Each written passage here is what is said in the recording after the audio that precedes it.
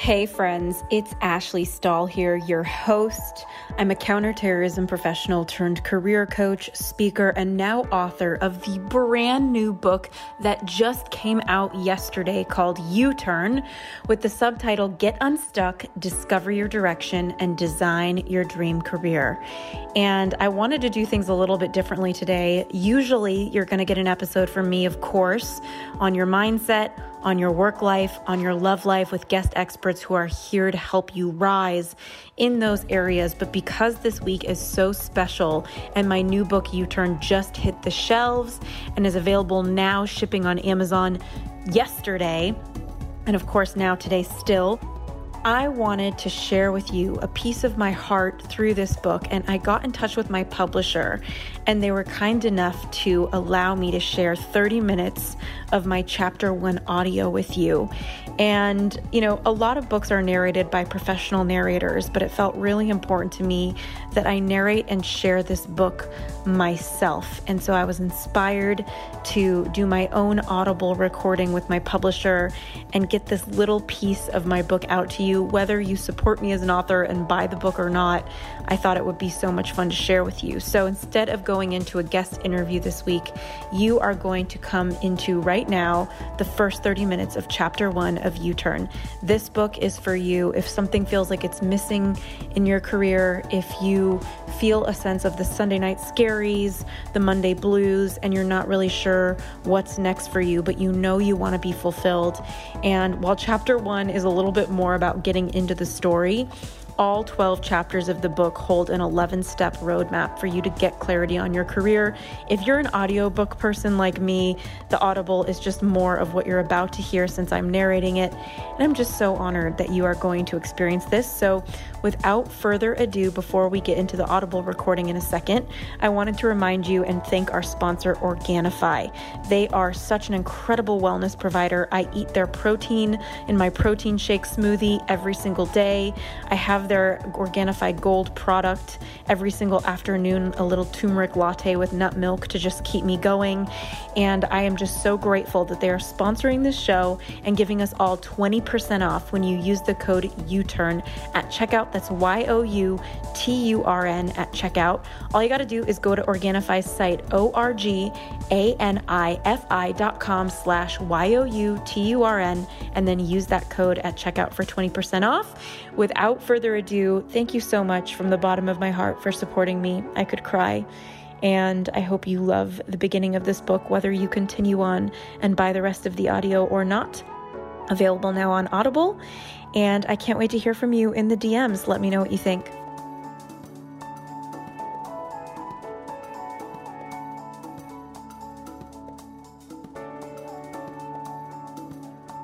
Chapter 1.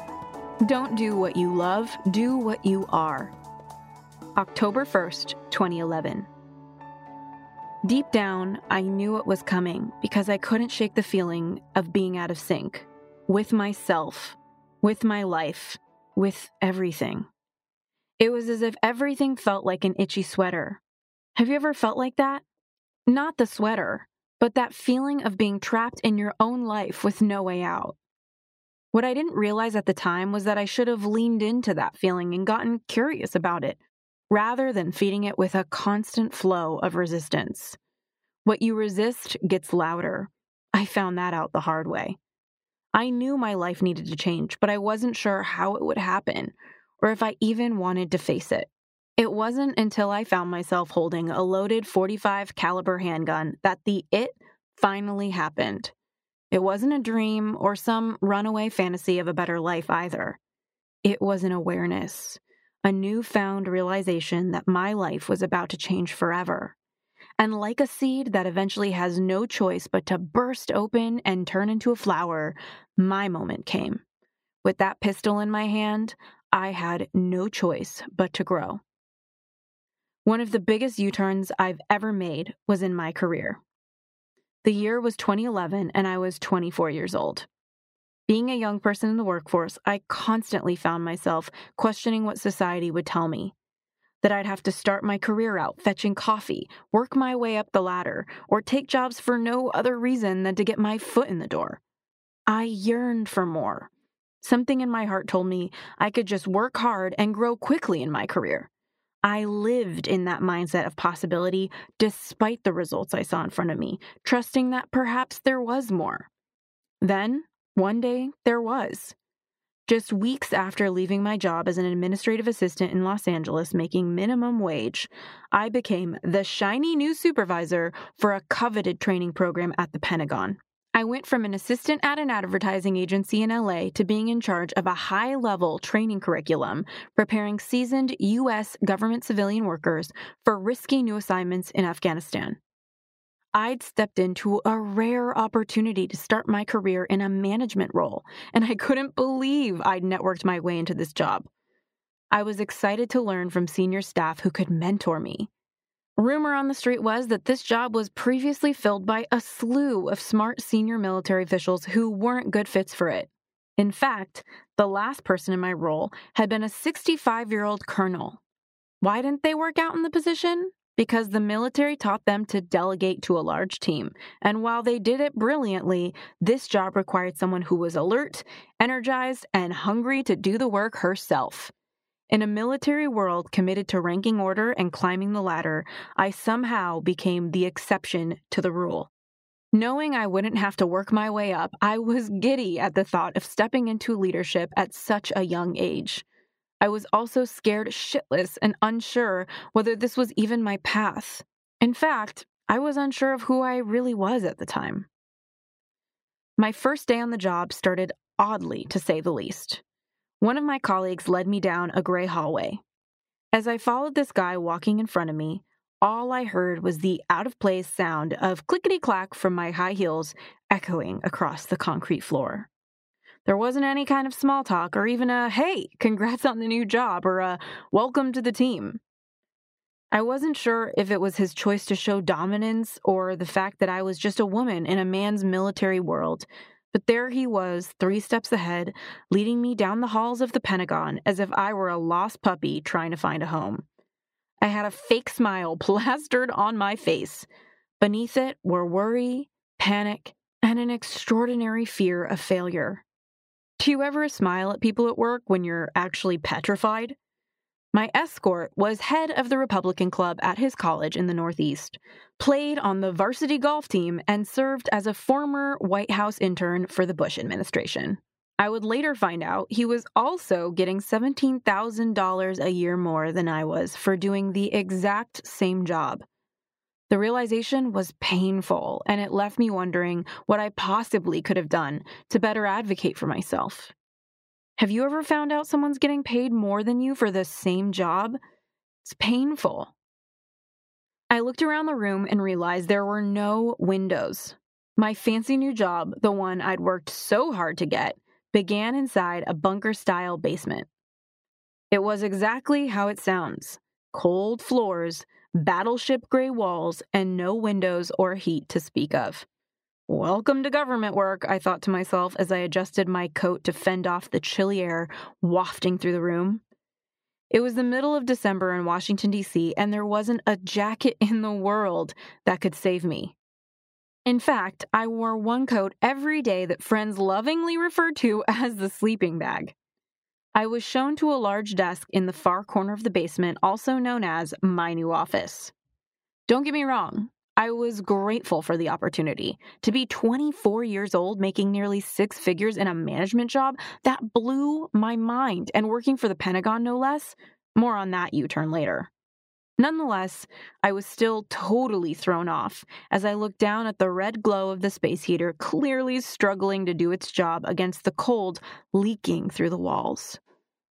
I said to myself, I'm a sweater girl. I can work with this. As long as my feet are warm, I can bundle up and make it work.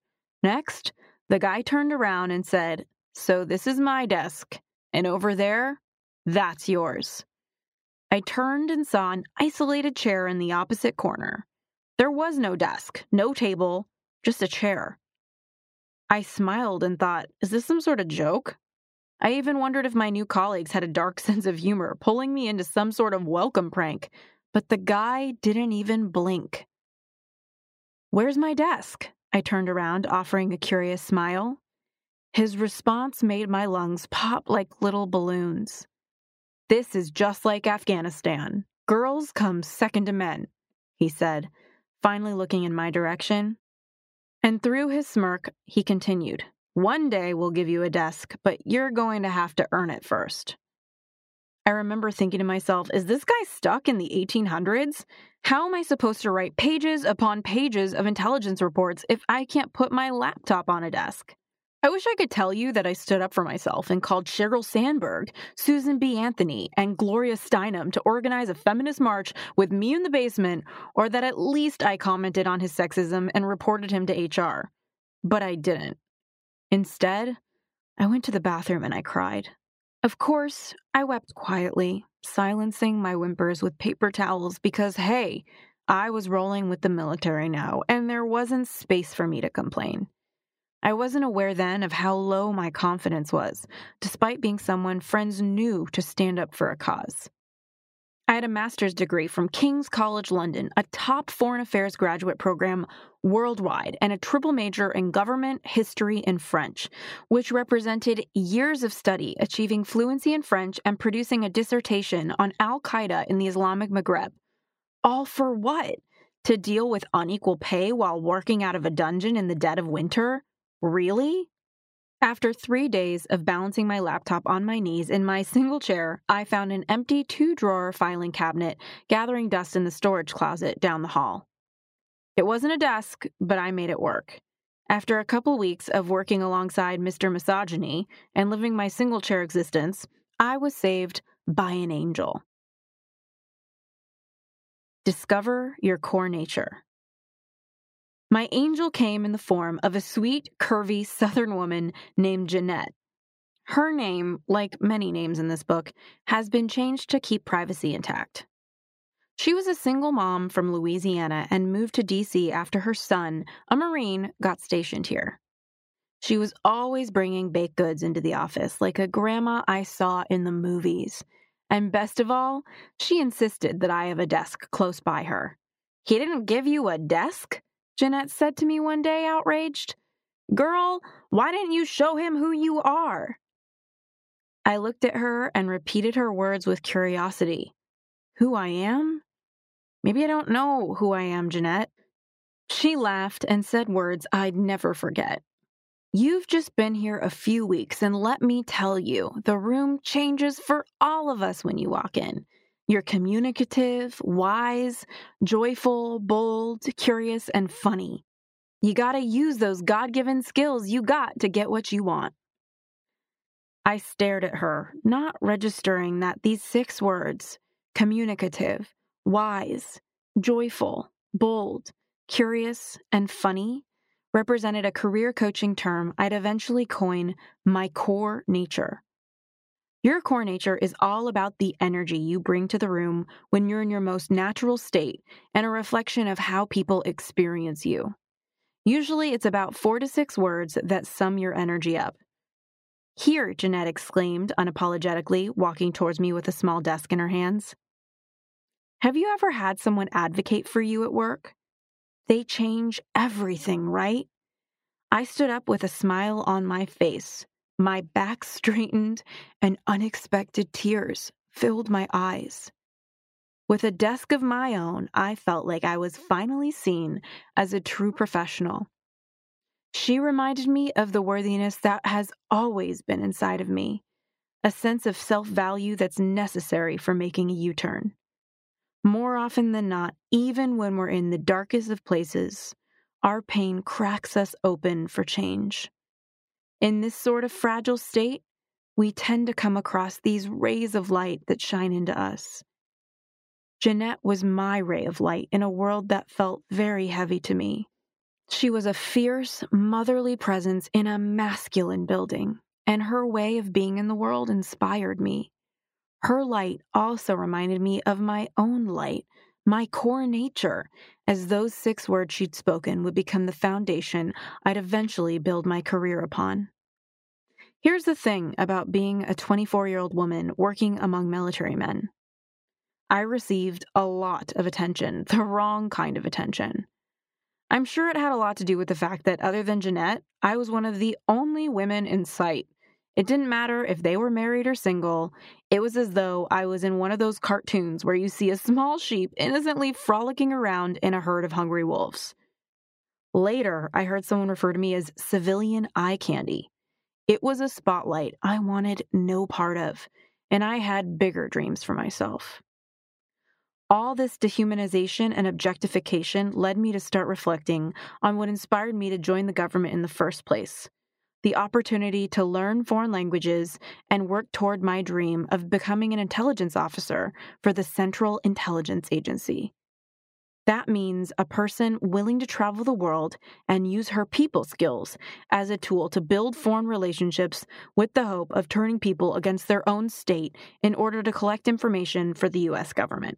Looking back, I'd grown up in a house where the news was always on, and I was always curious about the happenings of the world. Part of my core nature, curiosity, was noticeable at a young age. Plus, my extended family was on the East Coast and was very impacted by 9/11. So there I was, young, sitting at dinner parties, listening to my parents argue over politics with my uncles. Early on, I told myself that joining the government would be a service to the world, to keep people safe. Being bold was part of my core nature, and I thought perhaps I could use it for this purpose. What do you notice about your energy now that you also carried with you at a young age? Thoughts on the passion myth. Leading up to college, I was often told, follow your passion or do what you love. Sound familiar to you too? I loved studying politics in college, but what I didn't realize then is that there's a big difference between what you love and who you are. In fact, I love a lot of things. I love cupcakes, 5-star hotels, and massages. But let me tell you, I'd be a shitty cupcake baker, a horrendous concierge, and a nightmare of a masseuse. Ask any of my ex-boyfriends about that. A lot of us think passion should dictate the work we choose to do. I learned the hard way that there's a huge difference between being a consumer and a producer. Just because I love buying clothes as a consumer doesn't mean I should become a fashion designer, the producer of the clothes. A happy consumer does not always translate into a happy producer. I walked into my job filled with a passion for wanting to help people. I don't think the intention was wrong, but I quickly realized I needed more than just passion to be successful or fulfilled. I needed to consider my core nature, my core skill set, my core values, and so much more. I didn't know all this because I wasn't yet a career coach, but we'll examine these concepts as they relate to your career throughout this book. Look, every field comes with its own challenges. You can try to change them, but more often than not, your success will come from how you work with them. Hey U-Turners, so sorry for the quick interruption, but I want to give a shout out to Organifi right now, our sponsor for this episode. I just love their products, and one I've been using every single day is their green juice powder product, and I've whipped up a really fun green latte recipe for it. Sounds weird, tastes amazing. Every afternoon to get my greens on, I boil some hot oat milk, and in a mug, I throw in a spoonful of their green juice powder as well as a half spoonful of my own matcha powder, and I use a frother to blend the green juice powder, the matcha powder, and the hot oat milk into this magical, tasty green latte that has become my ultimate afternoon pick-me-up. Their green juice powder is packed with 11 superfoods in it, everything from ashwagandha, which is used in Ayurvedic medicine in India, to moringa, which is a herb that keeps your skin glowing, and they're using moringa in the Bahamas to prevent COVID-19. It's just incredible to detoxify your body, get your greens going, and it's organic. So to get yourself going on a super healthy green latte in the afternoon, just head on over to Organifi.com/U-turn. That's Organifi.com/U-turn. And don't forget to enter your U-turn code in to get that 20% off, YOUTURN, at checkout. I don't make a penny off of this promo code, but I just love that they provided you with a discount. I love their products, and of course, I so appreciate that they're supporting the U-Turn podcast with their sponsorship.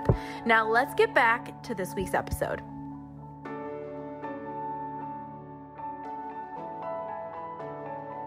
thoughts on the experience myth. I also learned early on in my career that your natural innate talents can always outmaneuver years of experience. Do you get caught in thinking that you don't have enough experience to land the job of your dreams? Look, we live in a workforce that prizes years of experience, climbing the ladder, and unnecessary corporate degrees. But the truth of the matter is that who you are, your natural gifts, always wins at work. That's why we'll also talk about your core skill set in the next chapter. Take me, for example. Why did I land such a powerful role at the Pentagon? Because of my ability to communicate. So there I was in my core nature, communicative, wise, joyful, bold, curious, and funny, which really came across as happy, chatty, and ready to take the job by the reins. "You've got lots of energy," my future boss had commented in my initial days in my new position. "So I'm going to offer you this leadership role. It's going to take a lot out of you, so buckle up." I'd cried then with excitement and shock, especially given how recently I'd been working as an administrative assistant. Guess what kind of job I would have gotten if I bought into the belief that I needed more experience? Perhaps another administrative assistant job, but not this time. This time, I realized my experience had nothing to do with my capability, that I wanted to be more, have more, and do more. And so I did. When I started working for the Department of Defense, I thought I'd be working with a group of like-minded individuals committed to helping the world. In the military, though, I'd learned that as a civilian without direct military experience, you're rarely seen as a valuable contributor. I quickly found out the soldiers were more interested in discovering who the new girl was.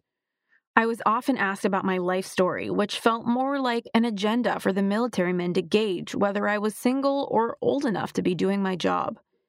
To make matters worse, I was younger than virtually everyone working on the base, so people often confused me with an administrative assistant or secretary who'd fetch their coffee. I quickly hatched an expert plan to handle their assumptions. Instead of saying, "Get your own damn coffee," something I wanted to say, I would play it off like they were asking me if I wanted a cup of coffee. "Oh, so sweet of you to offer. No thanks, no coffee for me. I'm trying to cut down." Have you ever been treated like an assistant when you're in a leadership role? For young women in the workforce, it's all too easy to internalize that messaging around who we are. The average age of an American employee is 42, but in industries like technology and media, that number is dramatically lower. In fact, a recent Harvard Business Review survey showed that the average age of private company founders with a valuation of more than $1 billion is 31. Not to mention the average age of their CEOs is 41. Interesting, right? I've heard all too often that young professionals don't want to take leaps in their career because they think they have little experience. But that's a story many of us buy into in order to stay small. Though younger workers have proven time and time again to be just as knowledgeable, committed, and talented as their older counterparts, it's easy to feel like the new kid in school every single day. We live in a workplace culture of proving yourself. In fact, have you ever acted a certain way to make sure your superiors know that you're working hard or creating results? This scarcity is getting old, right? And this culture of proving ourselves keeps us from really doing our best work, let alone discovering who we are at work and our core nature. The numbers don't lie. Working in national security brought me face-to-face with these challenges and my own belief systems as a young woman working in a male-dominated world. As women, we are not only up against institutionalized ideas on age, we also have to battle millennia-old ideas about women's equality, or the lack thereof. More than 40% of the 53.5 million young people in the workforce today are women. Yet only 26% of executives or senior managers and less than 5% of CEOs are women. The numbers don't lie.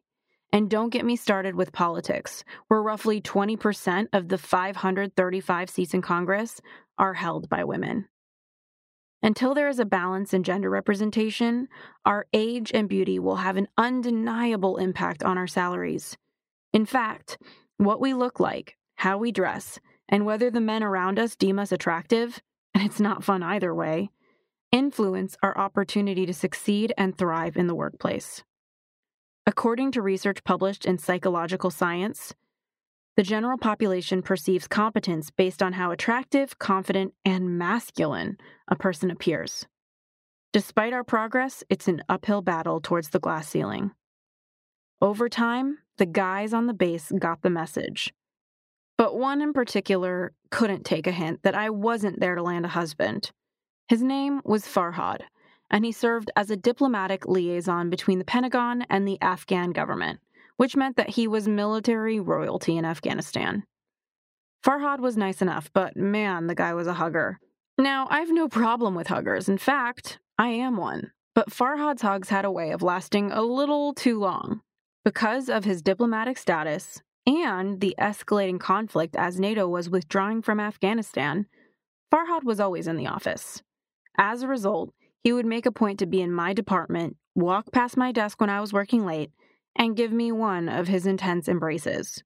One afternoon, Jeanette looked over after Farhad left with his bodyguards and said in a bad accent, "Great to see you, Ashley." I immediately felt the need to defend myself, to make sure she and everyone else knew there was nothing going on between Farhad and me, but Jeanette beat me to the punch. "Girl, you're just a honey trap," she said, rolling her eyes and returning to the hum of her Southern church melodies. You ain't nothing but trouble." I stopped typing midway through a briefing on U.S. foreign policy objectives in Afghanistan, lowered my Harry Potter-looking eyeglasses, and asked, "Wait, what's a honey trap?" I could hear the intelligence analyst behind me cracking up. Before Jeanette had a chance to answer my question, her phone rang. "Saved by the bell," she said with a smirk as she picked up the receiver. Thoughts on effective communication. A mentor once told me that in any given communication exchange, we're either adding value or taking up space. More often than not, I felt like a burden when I asked questions. Do you ever feel like that? That if you ask a question, you're in the way? Despite my fears, I'd muster the confidence to ask away. Sometimes I'd fall on my face and make a mockery of myself. But other times, I'd save the room by asking something that would have otherwise slipped beneath the radar. Something so necessary that it would add extraordinary value. We've been taught to interpret fear as a signal meaning, don't do this. But what I learned working for the Pentagon was about courage. When you feel fear in a situation that's otherwise good for your growth, do it anyway. It's a muscle you build. In the counterterrorism world, the term honey trap signifies a pretty girl who goes out into the field and seduces men as a way to collect intelligence. Based on my career trajectory, I guess Jeanette was right. I was working to eventually become that honey trap she spoke of, traveling to some of the darkest corners of the world. Not because I wanted to become some sort of seductress. In fact, that was the darkest thing I'd heard as a possibility of this job, but because I wanted to make an impact. What drives you in your career? As the laughter from my colleagues finally died down and Jeanette was still on the phone, I received an email that would instigate my transformational U-turn out of government work. The subject line of the email read, "Insider attacks on the rise." One of the civilians I had trained months prior had been killed by a single gunshot to the head from his Afghan counterpart in the capital city of Kabul. To this day, that email still haunts me. It was the first time in my short stint working for the Department of Defense that someone I knew personally, someone I had befriended and supported through my work, was killed. The experience had a profound effect on my life outlook and the work we were trying to accomplish in the region. His death, while tragic, didn't come as a surprise. I was keenly aware of the rise in what the media referred to as insider attacks.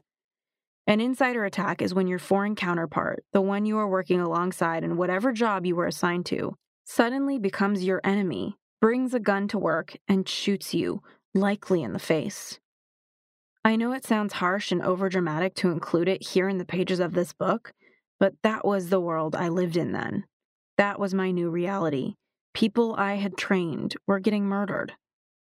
With this trend on the rise, the deploying civilians became more fearful and curious about the prospect of bringing a weapon into the country to protect themselves. At first, I didn't know what to say, though the request made perfect sense to me. After all, heading into a danger zone without a weapon is like skydiving without a parachute. While having a gun sounded reasonable, the truth was that none of our deploying civilians knew how to use one. This needed a solution, which meant it was time for me to change their curriculum and ensure they got the proper training. Implementing this was really a gift to myself. After all, I never again wanted to feel that pain of getting an email about a colleague being killed. Do you ever get too attached to the people that you work with? The deploying civilians would often tell me about their families, their impressive government careers, and their aspirations to do something great for their country. We would travel together from DC to various military bases to undergo all sorts of confidential training. Dropping them off at the airport for their final deployment was always a challenge for me because they felt like my second family. How could I not care about them or worry about their safety? My passion was a double-edged sword. It fueled my commitment to the work, but also devastated me when the job got too tough. Some people could shake off civilian deaths with ease, but I took every fatality to heart. I don't know about you, but one of the biggest challenges I faced when entering the workforce was managing my professional identity while honoring my personal feelings. These were honorable people trying to do something good for their country. To think once they were deployed to Afghanistan, they could show up to work and get shot in the face weighed heavy on my heart. It was a loss that I couldn't chalk up to being part of the job. I mean, if this was part of my job, it was something I would never be okay with. That's just not how I'm wired. Thoughts on boundaries at work. As Sigmund Freud says, love and work, work and love, that's all there is. Your career should be a vehicle for your self-expression, an art form that helps you be you in the world. There's something beautiful about that. Work is also a place where I rose to the challenge of creating boundaries, what I'd later start to see as the highest form of self-love. Your boundaries are where you decide what's healthy for you, not just what you want to do, but what you need to do. You decide in advance how you will show up in the world to honor them. In my case, boundaries included never engaging in shit-talking, listening without talking if I felt uncomfortable, and telling people I'd get back to them if they had a great question that I couldn't answer. Do you ever get uneasy when people are talking smack at work? Stay neutral at all costs. And most of all, know that one of the worst things you can do in the workforce is bullshit your answer to any question. There is an art to being an excellent bullshitter, but a danger to speaking beyond the capacity of your current knowledge. The ability to compartmentalize one's life in that way was never going to be one of my strong suits. To me, that was okay. I was great in other areas. I did, however, begin to keep my head down, do my job, and emotionally divest myself from getting too close to the people I was in charge of training. The thought of the risks they would face when they landed in Kabul was just too painful for me to imagine. I found myself constantly wondering, how do I balance the art of professionalism while still softening into human connection? After all, we're hardwired for human connection, especially me. I learned not to judge myself for feeling emotional towards my work and the people I worked with. In the following weeks, I pitched the idea for a civilian weapons training program and asked that it be included in our current training curriculum. Without some kind of weapons training, I argued, a civilian advisor with a gun was more of a threat to himself than anyone else. My immediate supervisor agreed. 2 weeks later, the program had been implemented, and our civilians were deploying with a gun in their hands. All of this was happening when it was already a really tense time in DC and overseas. My civilian trainees were preparing for their deployments. Insider attacks were at an all-time high in Afghanistan. President Obama was cutting down the number of troops we were sending into the country, and the search for Osama bin Laden intensified. Amidst all this, I was lost on who I truly was, and more disconnected from my core nature than ever before.